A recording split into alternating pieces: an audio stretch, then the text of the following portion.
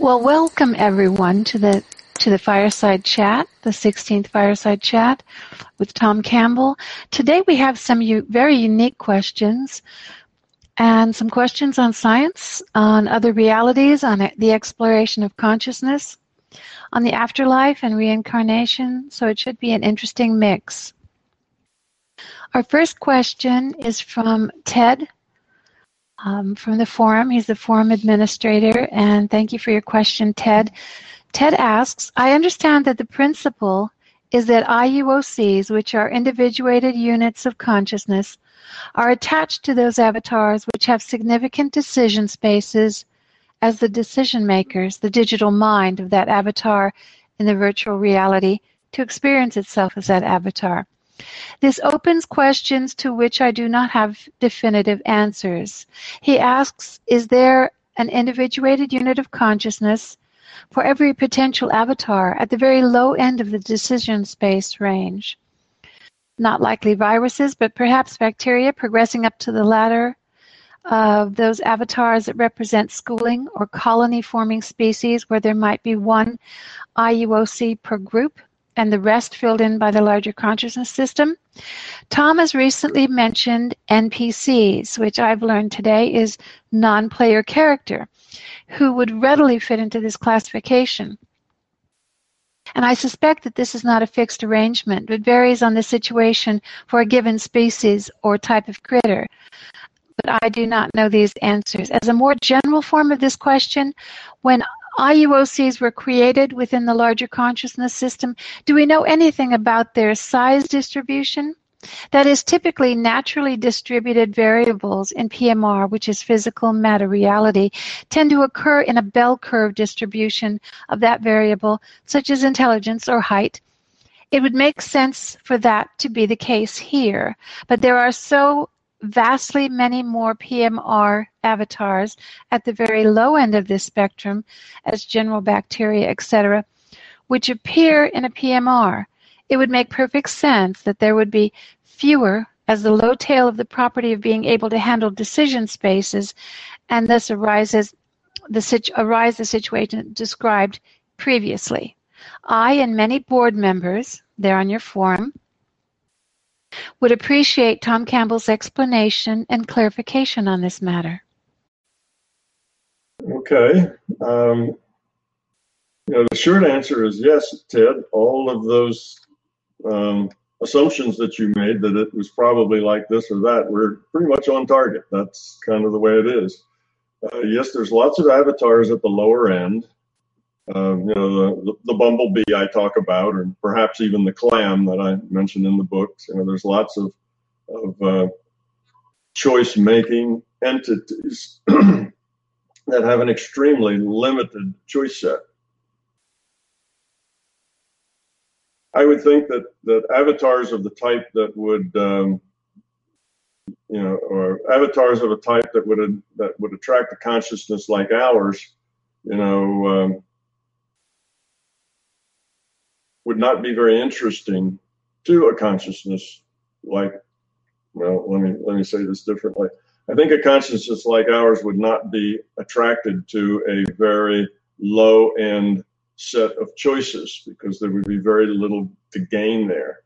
If your choices were, very few. If you only had a dozen choices to make and that was it, and you just made those dozen choices over and over again, like maybe a bumblebee or a clam might, then I suspect that wouldn't be very growth producing for a consciousness such as the one that we have.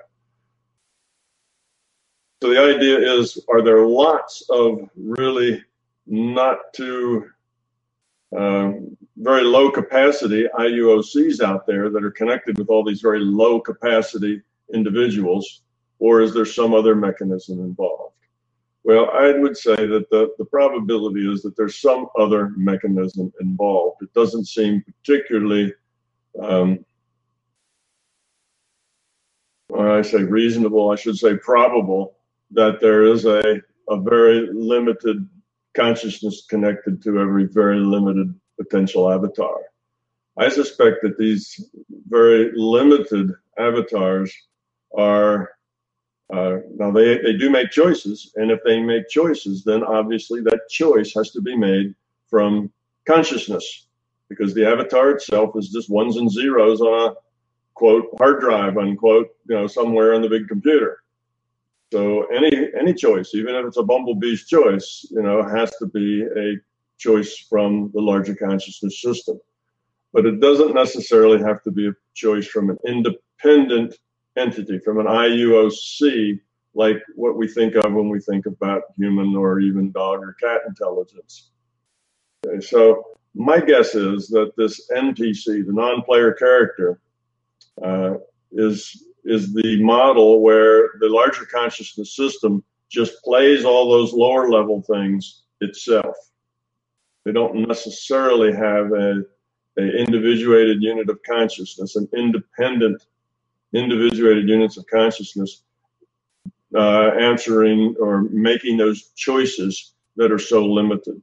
The system just makes those choices according to what's probable and what's likely. There are no doubt, as you come up that ladder a little, we get away from the bacteria and the amoebas and the very, very, limited creatures up to let's say mammals or, probably even fish or reptiles or things that are a little higher up the evolutionary up the chain, then you may find that an IUOC might inhabit something like that if it were a very low-level IUOC, one that had very little capacity. Now, would there be a lot of such low-capacity IUOCs out there looking for, lizards and snakes and chickens and whatever to inhabit? Probably not. I don't see a lot of point in the system generating, trillions of IUOCs to make choices for insects. It just doesn't seem like a good use of resources. It doesn't seem like that would be a good, rational, parsimonious decision on the part of the larger consciousness system to do that. So again, I would think that those choices are made by consciousness, but by a piece of consciousness, perhaps, of the larger consciousness system, as we are, but not one so evolved as we are. So now, what have I just said? So have I just contradicted myself there? I'm not sure. I'm making this up as I go. But what's the difference between a non-player character, an NPC, okay, if it's played by the larger consciousness system? That means the system itself is playing those characters, and us, our IUOC, playing a character. What's really the difference there? We're a part of the larger consciousness system too. So are we not a part of the larger consciousness system that's, that is playing ourselves here and as an avatar, our own bodies? So you see that it gets to be a kind of a gray, a very fine area between the larger conscious system playing a character, that's an NPC, and our consciousness playing a character, and we're a part of the larger consciousness system. So there's just that very small difference there that maybe really doesn't make a lot of difference in the big picture. So there is no fixed answer that I have, Ted, for you. It's just I look at the system and I see what's the parsimonious process? How can the system do this and get the most gain for the most efficient use of its resources and energy? And I don't think that it would mismatch. I don't think it would have an IUOC like the one that's operating your body, operating a bacteria or a bumblebee. That would be a huge waste of potential. And I think it matters little whether we say it's an NPC. That means the larger conscious system just has some little part of itself doing it, or whether the larger conscious system has a much more evolved part of itself called our individuated unit of consciousness doing it. So whether it's an NPC or just some, we're talking about some smaller piece of the larger consciousness system, To me, that all kind of diverges back into being the same thing. It's not really a distinction that's probably worth making. Yes, some consciousness has to make the bumblebee's decision, where the bumblebee has free will choice, or the dog or the cat or the possum. And we have had a concept that many people find attractive in the idea of a group soul, if you will, rather than a one-on-one between consciousness and a lower level being, like maybe an ant or a bumblebee. Rather have one individuated unit of consciousness making decisions for, you know, 1,000,000 or 1,000 of such critters, so that there's a lot more going on, but it's all going on at a lower level. Well, that too would be a rather, non-challenging, because all the decisions would be non-challenging. There'd just be a whole lot of them. Maybe there'd be some challenge in the coordination of all of them, like in a big ant colony, where it's not just a bunch of individual decisions, but the decisions are coordinated in some way. In which case, you could imagine that the larger consciousness system would maybe be playing these lower levels of consciousness function, maybe many of them at once. So all of those are possibilities. There aren't any definite answers here. The larger conscious system will do whatever it has to do to get the maximum return on its investment. So it has to invest time and resources, and it wants to do that in a way that optimizes the overall process. Now, partly that overall process has to do with making decisions and growing up from those decisions. And I suspect if bumblebees make good decisions, that probably opens up a larger decision space for them, and there's more decisions they get to make. And therefore, they get to operate at a little higher level on that consciousness evolution scale. And they're doing the same thing we're doing as far as growing up. But how individual that is, or whether it's group, or whether we want to call that an NPC, now we're kind of slicing and dicing hairs, and words at a semantic level as to how we want to describe this model. So I think we're kind of getting to the level of detail there that it's maybe not worth time, nitpicking too much about the various ways that could be done. That's probably not a very satisfactory answer, but it's about the best that I can do at the time. I think we're kind of going into a level of detail that maybe where it doesn't make too much sense to worry too much about those details. All right, Tom. Well, thank you. The next question comes from Joe, and his question is regarding the conceptual constructs of love and justice. In the MBT book Discovery, in an early chapter, you briefly refer to justice and love as conceptual constructs. These concepts tend to be used in a relative sense quite frequently in our everyday lives, and the concepts have certainly been used and misused in various belief systems throughout the ages, resulting in both positive and negative consequences, especially with regards to the construct of justice. Reduced entropy in the larger consciousness system is associated with a love that is not relative and is somewhat absolute. Is there a larger consciousness system analogy to the construct of justice? Is justice loosely associated with the concept of karma or the principles of action and reaction, or is the construct of justice only a relative concept found frequently as the basis of religious and political belief systems? Okay, this question is another question really in semantics of how do we want to define these words. How do we, if we define justice as a relative concept among, I don't know, maybe animals as well as humans are animals. Sorry for the little bit of woofing in the background there, but it'll quiet down shortly. Anyway, if dogs and cats, have maybe a sense of justice as well, things that, are the way things should be, the right way and then the wrong way. If we define justice as a point of view, a perspective of the individual, because certainly one person's justice is not everyone's justice. We have people that we would come to very, very opposite viewpoints about what a just solution might be to a problem. That would make justice a relative kind of concept that we put together in our own minds, and is probably very heavily based upon culture and experience. So that would be one way just to to define justice.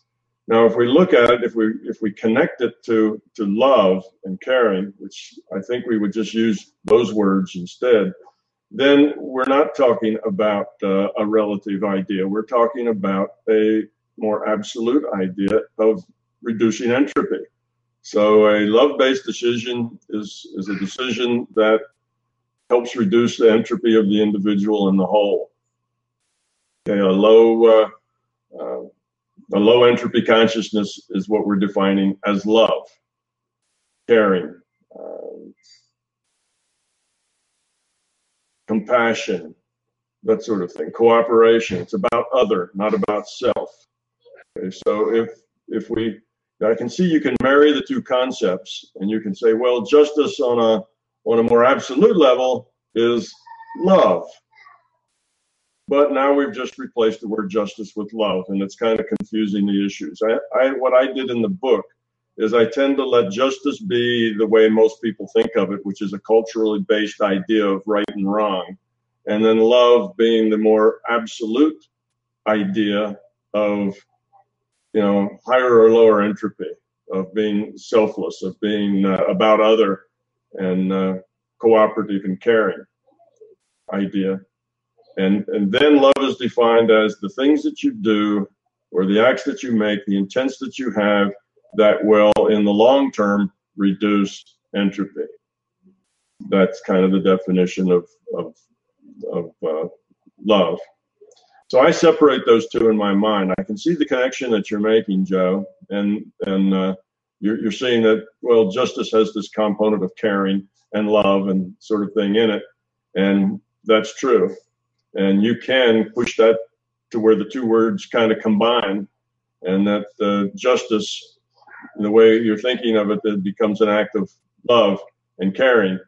But I think the way we normally use the word justice is that it's a cultural-based relative concept of what individual people think are right and wrong. Because when we think that this is right, then we think this is just. And when we say that's wrong, then we think that's not just. So I let right and wrong and justice be cultural issues, and love is kind of something that is above all of that. And it has more to do with the intent of serving others than judging others, where the justice and the idea of justice and right and wrong often is involved in judging others, and judging others is a little different than what we're talking about with love. So there's two different things there, and again, language, you can squish those together and claim that it's one way, or you can pull them apart and see it as separate. And whichever way you do it, I think as long as you're consistent, it's probably okay to have those opinions. But my way is to separate the justice and right and wrong as cultural, and the love as fundamental. Our next question comes from our newest participant, Ingeborg. Welcome. In my multidimensional life and dreams, different projects on global development and evolution show up. For example, mental concepts in Gestalt of astral objects without entity that prevent people from performing to their highest positive potential. Recently, I was told to dissolve one of these. I understand that it's all about the power of thought, consciousness, and practiced it already.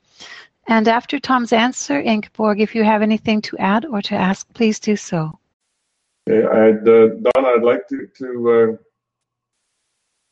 I heard the statements there. I'm not sure I got the question. I could have Ingeborg maybe ask it for you, but I understand that she wants to know about mental concepts of astral objects without entity, I guess without consciousness behind them, that prevent people from performing to their highest potential. Okay. Perhaps, Ingeborg, if you could ask it. Well, I can discuss that. It could be clear. Yeah. Okay. Well, let me try, and we'll see if I do a good job, and if I don't, you can ask me some more questions. Okay. Yeah, there are entities out there. I think the name that's applied to them often is elementals, things that are very, very basic. They don't really seem to have much of an intellect or a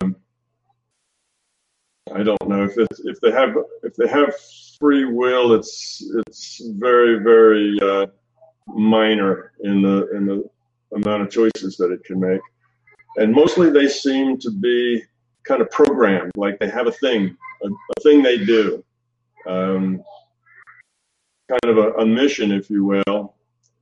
And sometimes that can be destructive. Sometimes people call these things like parasites, non-physical parasites, where they may just be kind of in someone's energy and interacting there in a way that's negative, and they don't seem to be intelligent. You can't really talk to them and try to convince them they should move on or do something else. They're just kind of there doing what they do, like maybe a piece of fungus that's growing on the side of a tree. The fungus isn't sentient. It's just there, attached to the tree, taking nutrients out of the tree because that's what fungus does. And it just happened to be fungus spores just happened to land on the bark of that old tree and started to grow there. So it's one of those sorts of things, I believe, is what I would, kind of the best description I can come for the viewers who are listening to this, trying to put these things into words that make sense in the physical reality that are describing the non-physical is a little difficult. But if you think of it in that sort of thing, at kind of the fungus level, or the parasite level, there are such things around, and you do run into them ever so often. Not a lot, but occasionally. And when you do, they're generally not all that hard to dissolve or get rid of. And typically that's what you have to do, just like you would a fungus growing on a tree. If you wanted to help that tree out and get rid of that fungus, then you just go out and you either cut it off or you put something toxic on it so the fungus dies. You get rid of it. And that's basically the way it is in the non-physical. So these are elemental forms without noticeable consciousness, without noticeable intellect and choice making, and they sometimes are a nuisance, but generally not hard to deal with. So that's just a little description of that kind of thing. If that's what it is you were talking about, then maybe that's helpful. But if not, go ahead and ask me another question to see if I can get closer to answering what you want to know. Yes, I hope you can hear me. I'm Yes. So happy to be here for the first time. Thank you so much. And the question I had, you were already very, very close, I would say. But the objects I saw, they are not, like a fungus or so. But I saw in an ocean, in a wide ocean, I saw an quadrangular shaped object. It was not a biomorphic, it was totally cubic, abstract, and it had a pattern design, and it was called the bench. It was really called, it had an English name, and it was called the bench. So I saw it and I knew, okay, this is the bench. And the bench is this object, with this black and white chess pattern, and it's you know, I understand that these black and white fields are a metaphor of polarity, and this object, you know, was it functioned. It was generated out of the misconceptions of human beings. So when I saw it, I understood that this object was created by the mind, by the thought consciousness, misleaded thought consciousness of human beings who were focused on power, greed, and similar things, you know, suppression and so on. And it was an object I knew a lot of very mighty people were attached to.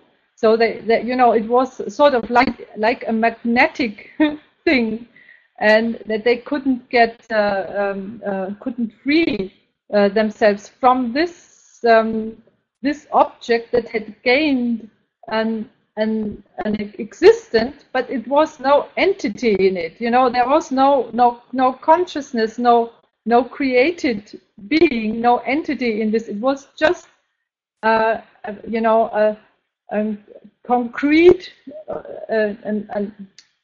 were misconceptions and concepts that had gained an abstract form, which was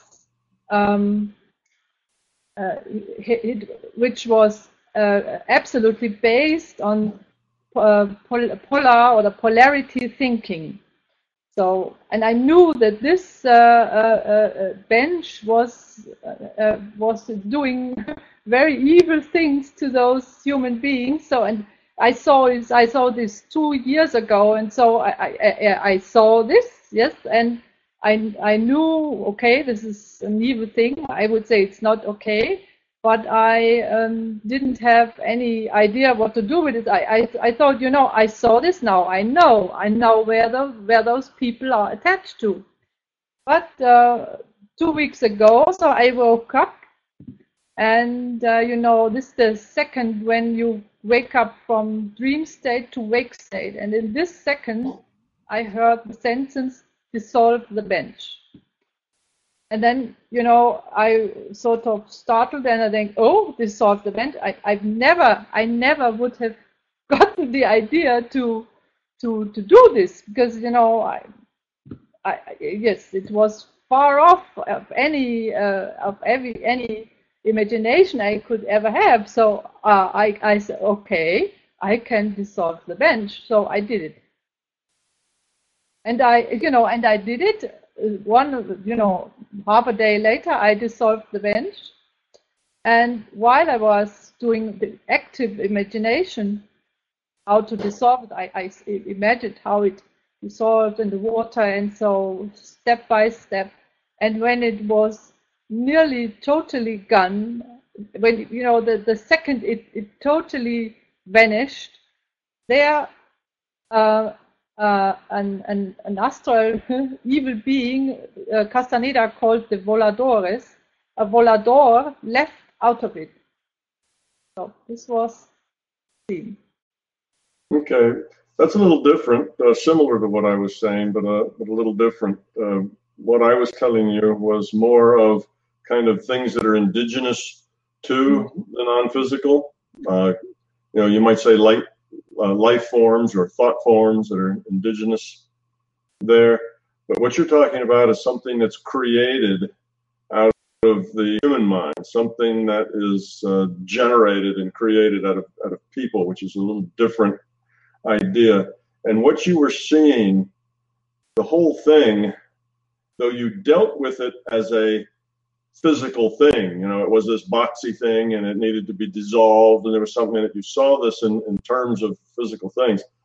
It was a metaphor. It's a metaphor for the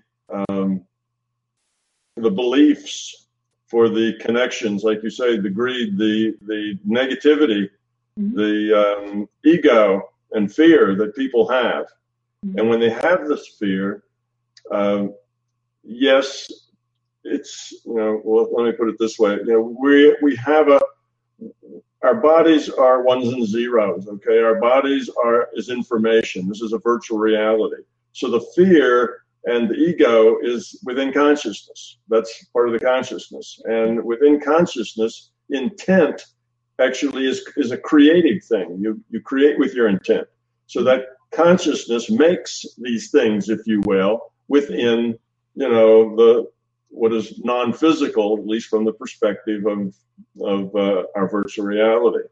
So then these things seem to be like creatures that inhabit the non-physical. But they're not so much on their own, like the first one I talked about, which is like the fungus.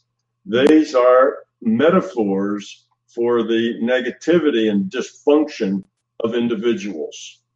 So you have this dysfunction, and then this bench is a metaphor for that dysfunction. And you can see how the people are stuck with their beliefs, with their dysfunction, because that's part of them now. And what you're seeing is a metaphor for that dysfunction. Then you got the idea to dissolve it, to destroy it.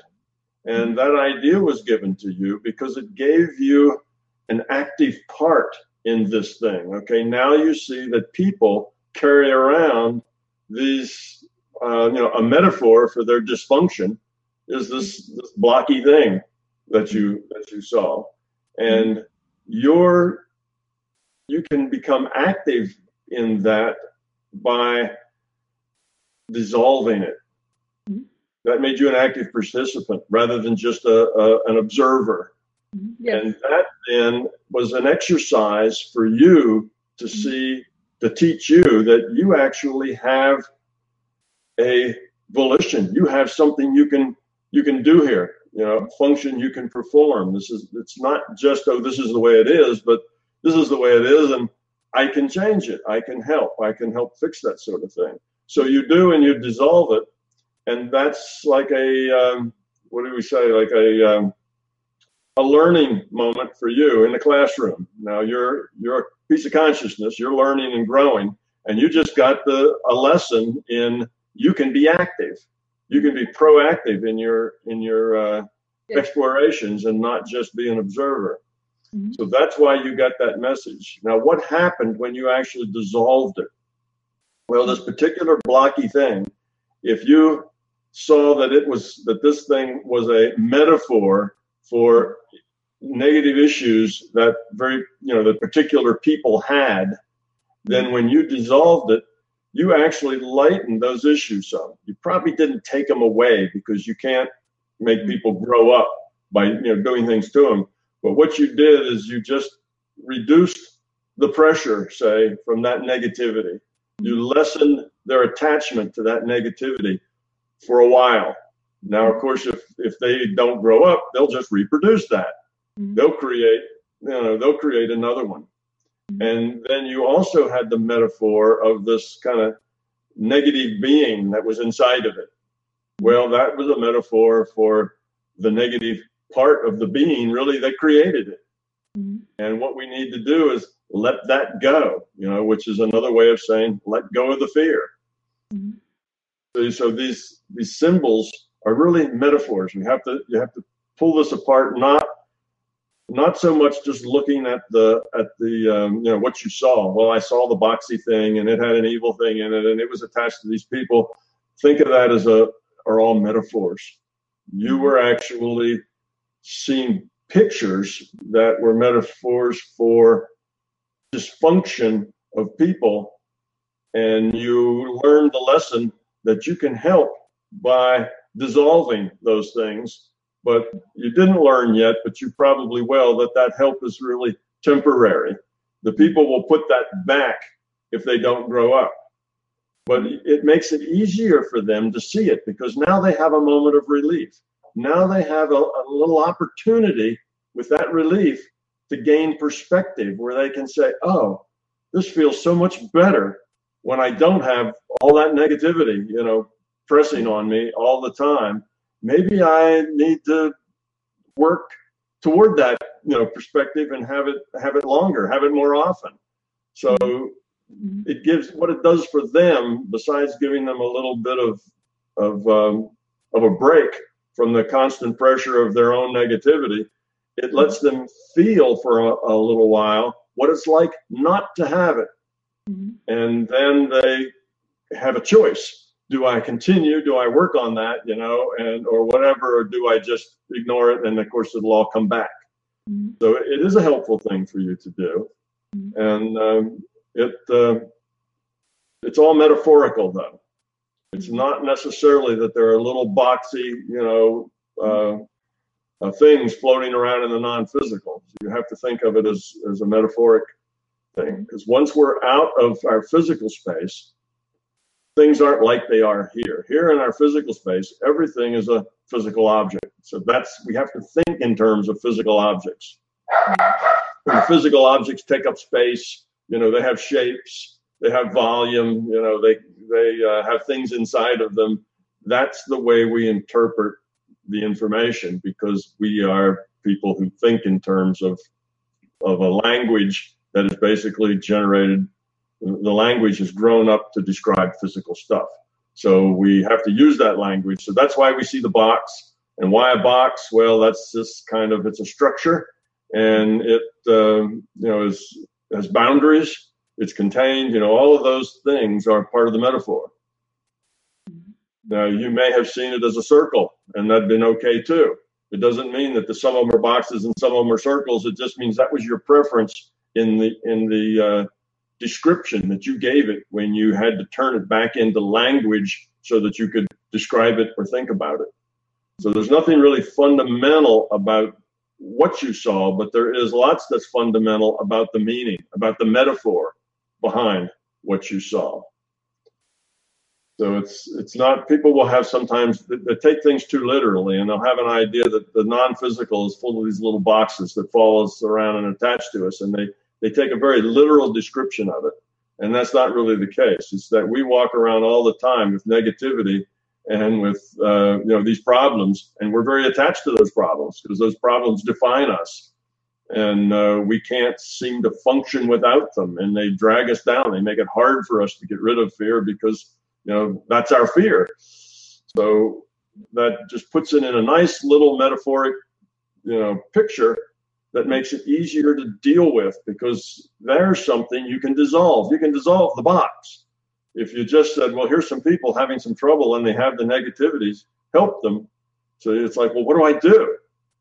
How do I help them? What can I do about their negativity? Well, there's really, it's hard for you to imagine how to work with that. But if you have the metaphor that negativity is this little box that you can dissolve, now you've just created a tool set where you can be helpful to other people using the box and your intent to dissolve it as the tools.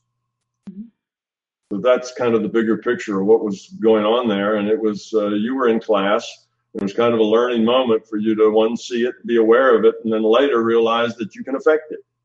And you can do the very same thing for yourself. It's not just other people. You can find your own fear and your own dysfunction and visualize it as a box or anything else that you like, and then get rid of it, and it'll actually help you grow up, and you'll feel better. You'll feel relief from that. So you can use it on yourself as well as ways to help other people. So what you've created there, your interpretation, is a metaphor that serves as a tool set for you to help others or help yourself deal with negativity. And it's a very good question to bring up, because now there'll be a couple of thousand other people who will hear this on YouTube, and they'll go, oh, okay, that's what those things are. And okay, I'll use that metaphor to work on myself. So it's going to be very beneficial for people to hear this. It's a very good question. Thank you. I've got already the idea, what you said. I learned that I can get active, can become active myself. So this was a great step forward for me to become active. Now I'm thinking about what I could put in this, multidimensional world instead. So I thought about, building something very positive instead. Do you think that this is a good idea? Yes, yes. Make something out of it. You were given these what do we call them? Visions or experiences for a reason. It's part of your growth path, and it wasn't just to go, oh wow, that's nice, and then forget about them. They were given to you because this is a step in a process of you growing up. So definitely take the tools that you have now and use them. And as you use them, you will learn more, and you'll get new tools, and the whole thing just builds. So by all means, take it and follow your intuition and put it to work. Get involved with it. And as you do that, you'll find your meditations and your ability to get in and out of the non-physical gets easier and easier and easier because you're spending more time actually working there, not just as an observer, but you've got things to do. And that experience then will make the whole process much simpler and easier.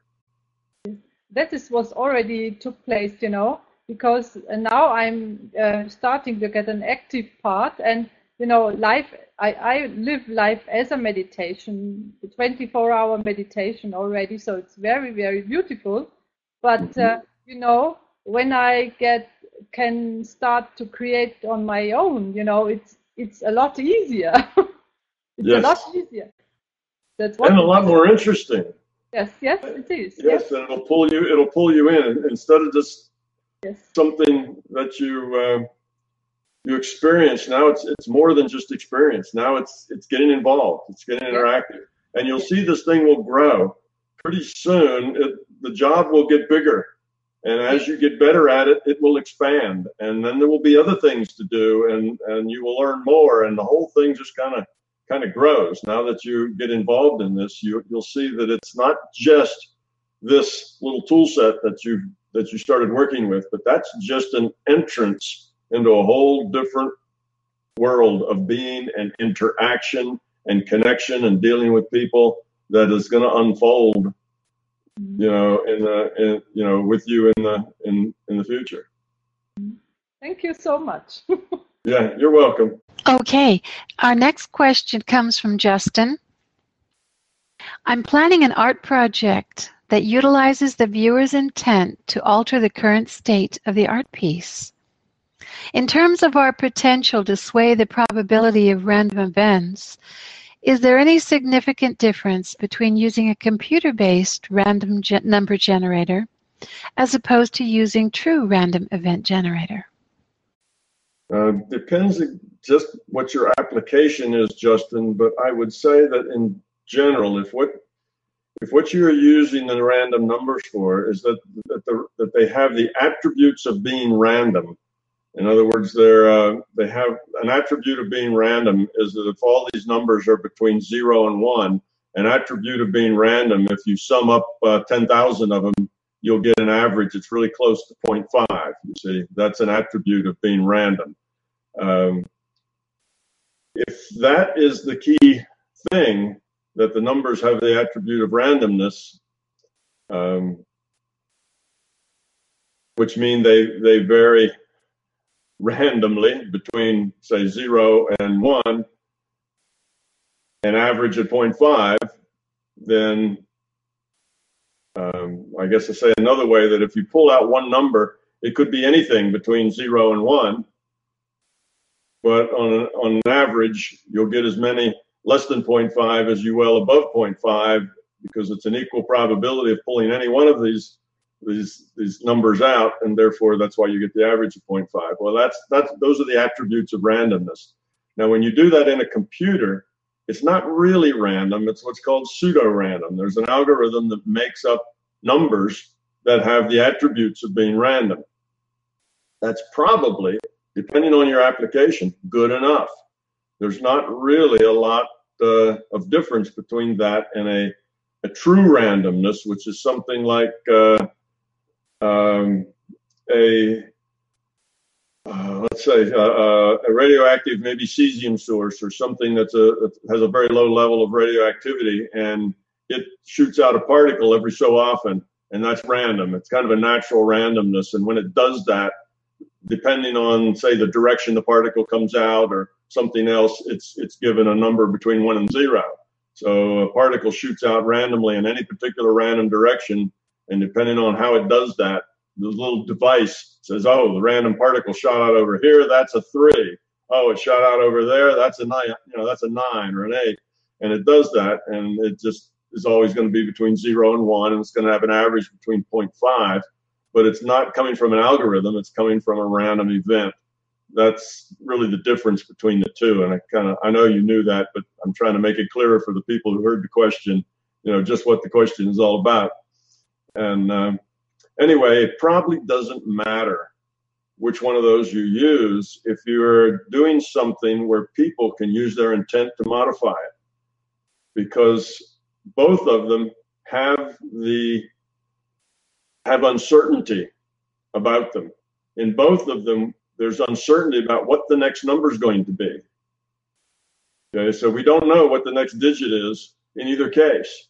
Now, the algorithm knows, because the algorithm, if you started it over, it would give you the exact same series of digits, every time you start it with the exact same seed, because it's an algorithm.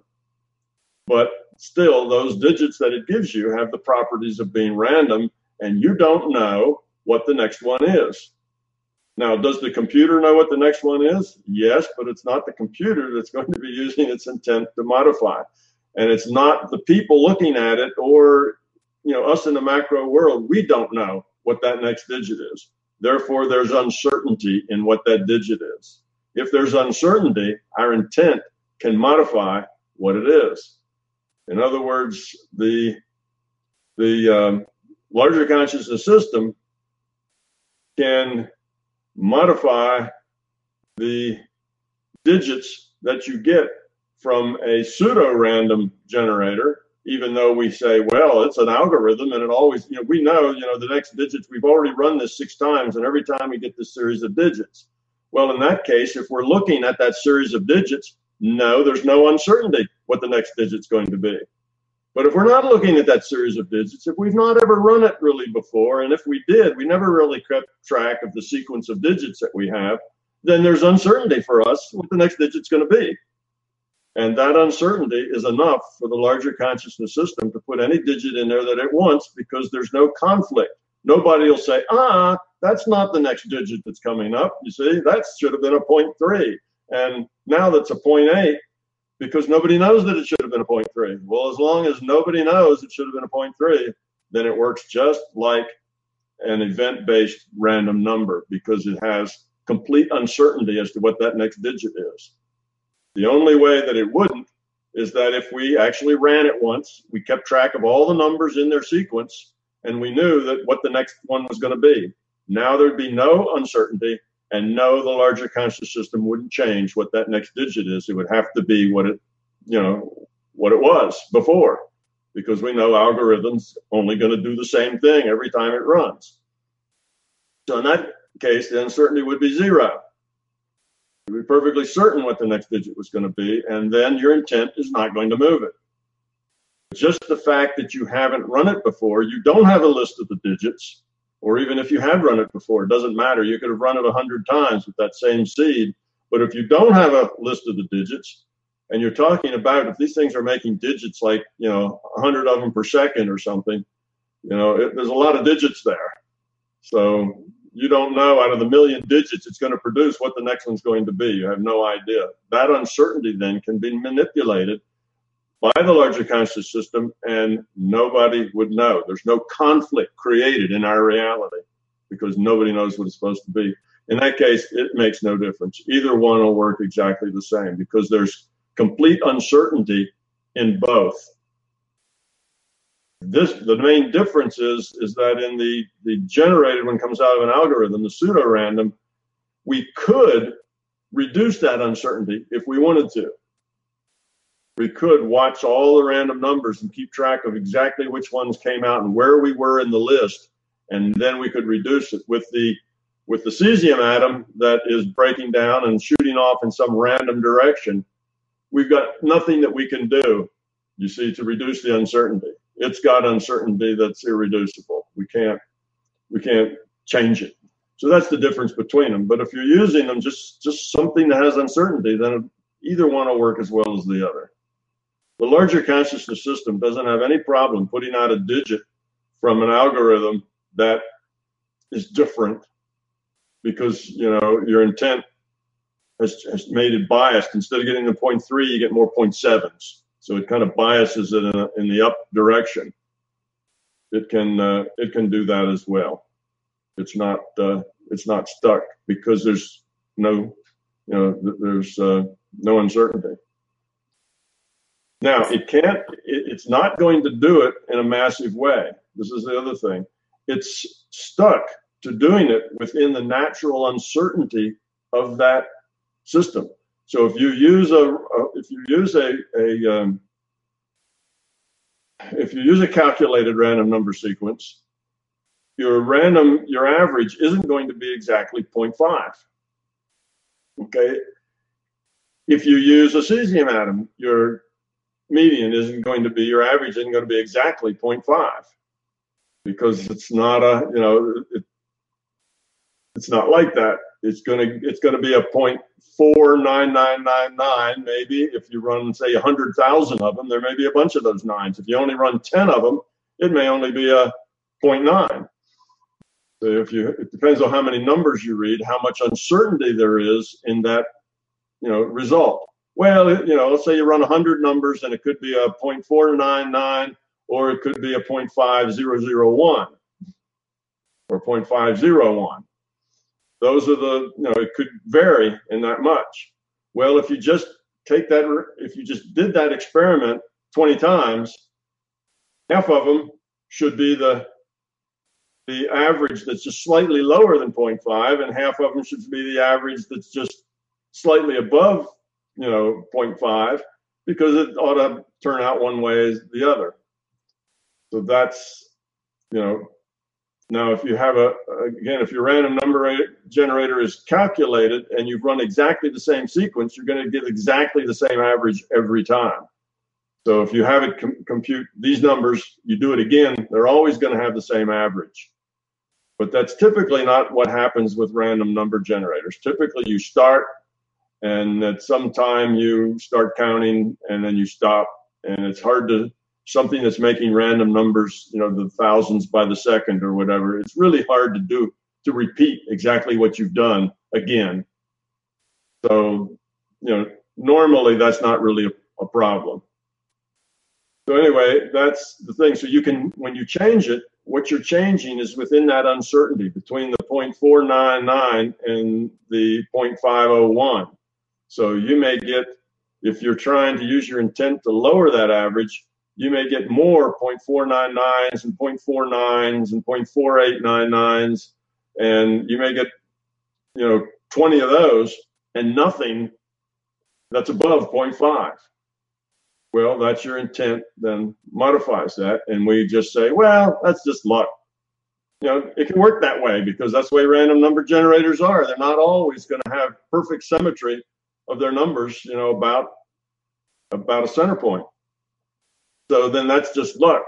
But if we do that 20 times in a row and all 20 of them are low or all 20 of them are high as far as the median, you see now we have something that is highly unlikely.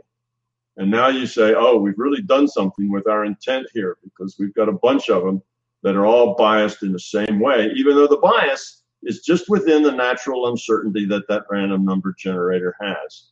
Anyway, and all random number generators will have that uncertainty. If you take a cesium atom and you take, 1,000 different random numbers out of that cesium atom, it's not going to be exactly 0.500, on out. It's not going to be a perfect 0.5. It's going to be a little high or a little low. There's going to be some natural uncertainty there because sometimes things that are random will come off 4 or 5 times in a row on the heavy side. Well, it's just random, sometimes that happens. So there's no rule that says it has to have exactly, when you pick this number, that exactly half of them have to be higher and exactly half have to be lower. Generally, there's about as many higher as lower, but they're not a perfect thing, and that gives us uncertainty, and we can modify it within that uncertainty. So that's kind of how it works. So my guess is it doesn't matter which one of those you use, as long as when people are using it, nobody really knows what the next number is supposed to be.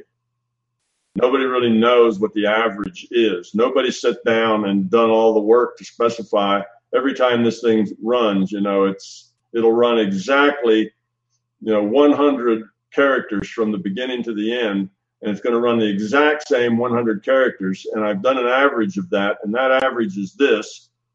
Now you're stuck with that. Every time you'll get that average because you haven't given it any uncertainty to work with. See? Where that's not a problem for the cesium. It is a problem for the other one. But as long as you haven't done that and you haven't measured it, you don't know exactly how many it's counting, because it's counting, like I say, many of them a second. Computers are really fast. Computers can run those digits out at, hundreds of thousands of digits, maybe millions of digits per second. Even if you put your stopwatch on it, you're not going to get the same number of digits. So it's really difficult for you to have that kind of precision and to get rid of all the uncertainty. So within that uncertainty, whatever you have, you can modify it, no matter what the source of the random numbers are. Okay, that makes a lot of sense, yeah. Am I right in thinking that the more, I guess if I had 100 different seeds running at the same time, and then maybe a separate seed running that determines which of those 100 seeds it grabs from and at what exact time, it would add another level of uncertainty where it would be almost impossible to ever pinpoint what number was going to come next, even if someone was to sit down and go through all the code and all the processing. It seems like it would kind of cover all the bases if I had 100 of them running. What it would do is just make it more difficult for somebody to get rid of the uncertainty. Okay, it just makes it harder, but not impossible. You could trace through what you've done and get to that answer. It just makes it a harder thing. What people often do to create that uncertainty is they attach their seed to the clock. So every computer has a clock, right? That's what tells you what time it is. And the little thing down on the bottom right-hand corner is a little clock. And it's got some kind of, just like your wristwatch, it's got a little cesium clock or something in there that vibrates a crystal and keeps time, and it counts time in very small units. It doesn't, even though it only clicks on your screen every minute, it's actually counting seconds and hundreds of seconds, just like your watch does, because it's some kind of solid state crystal thing that's vibrating at so many millions of vibrations a second, and each one of those vibrations is a little piece of time. Okay, so if you can go into that clock, go into the root part of that clock, and you can come out with an 8-digit number or something of what time it is, down to tens of thousands or millions of seconds, that kind of thing. And you can use that number then to trigger your seed. And that number is going to be different because of the clock. Time just keeps on moving. So those digits that tell you what time it is are different every time the computer goes and samples it. Okay? Computer says, all right, I'm going to do a run now. I need a seed. It goes out, grabs the seed from the clock time and uses that. Now, you don't know what the seed is. Nobody really knows what the seed is. If you knew what the seed was, you could predict the random numbers that come out. But since you don't know what the seed is, you can't, unless you can duplicate that seed, save it somewhere, and now you can reduce uncertainty that way. But if it's just a real-time thing where it goes out and accesses the clock time, you've really you've really made it hard for anybody to determine what the next number is going to be. And that's typically the way people get by that, rather than having bunches of seeds and having another seed to pick a seed. There is an algorithmic path through that you could follow. The time thing is a little more difficult to do because it's the computer that's making the choice of when to go grab the time when it's ready for a seed. And though that probably, you could repeat that process, the time won't be the same. Those digits aren't going to be exactly the same. You could take the fifth digit in, which would be 1/10,000th of a second, and just look at that digit and let that be your seed. That sort of thing. It's going to be a digit between 0 to 9, and let that be your seed. Or you could take the sum of two digits, divided by 3. Who knows? You can do whatever you want to do. You can make up your own algorithm that works off of those digits, and it's something that's not likely to repeat. But it's still not the same as an event-based random generator. It's still an algorithm. All you've done is you've made it so it's really hard for anybody to guess what the next random number is going to be, which means you've preserved its uncertainty, which means you can modify it with your intent. After all, that computer is a virtual computer. Just like your body is a virtual body, that's a virtual computer. That computer is just a bunch of ones and zeros in another computer in the larger consciousness system. So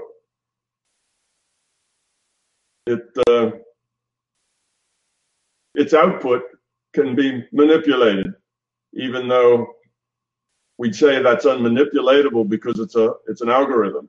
But if you look at it from the larger consciousness system's point, that's a virtual computer, and it can manipulate the output anytime it wants to. It just can't do it if it creates a discontinuity, a problem in our reality. You see, then it's not going to do that. It's not going to give you 20,000 0.9s out of for a random distribution, because that's going to violate the way we understand the way the computer works. So it won't do that. That's why it's limited to that within the uncertainty, natural uncertainty of the problem. So it has limitations, but within those limitations, it can modify the output any way it wants. It's just a virtual computer. It's computing that computer, if you will. So it's something that is changeable. The only thing is, it's got to be enough uncertainty to cover up the fact that anything might have ever been manipulated. And it seems like it would be similar to the double slit experiment, where if the seeds were generated off the clock, if there was some way to erase that information of what time it grabbed the numbers from, so that it was unknown, if the data was erased, basically, so that it was never known, it seems like that would almost solve the problem. I don't know if that's possible or not to ever erase it completely, but it seems like that would make it to where it's just like having the detectors on or off. Yeah, it is like the double slit experiment in some ways. Depends on how you think about it. You can take these random numbers, and let's say you could take the random numbers or some set of randomized data, and you can say, okay, here's all the random numbers. I've run out of string here, and I know that this string has an average of this, to 7 or 8 decimal places. Here's its average, and here's the string. And if I ever run this particular string out just like this, I'll always get that average. So I know that. And now I lose that.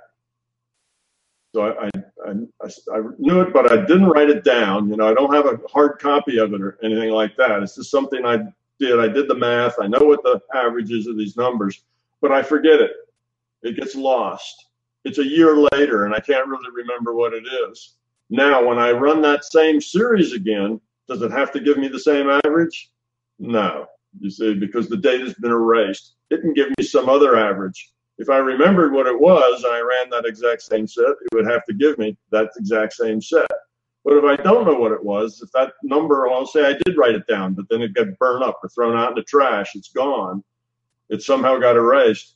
Now, that same series doesn't have to give me that same average anymore, because it could give me something different, and I wouldn't know the difference. And as long as I can't tell the difference, well, any manipulation of that is within the uncertainty of the problem, and it could be done if there was a reason.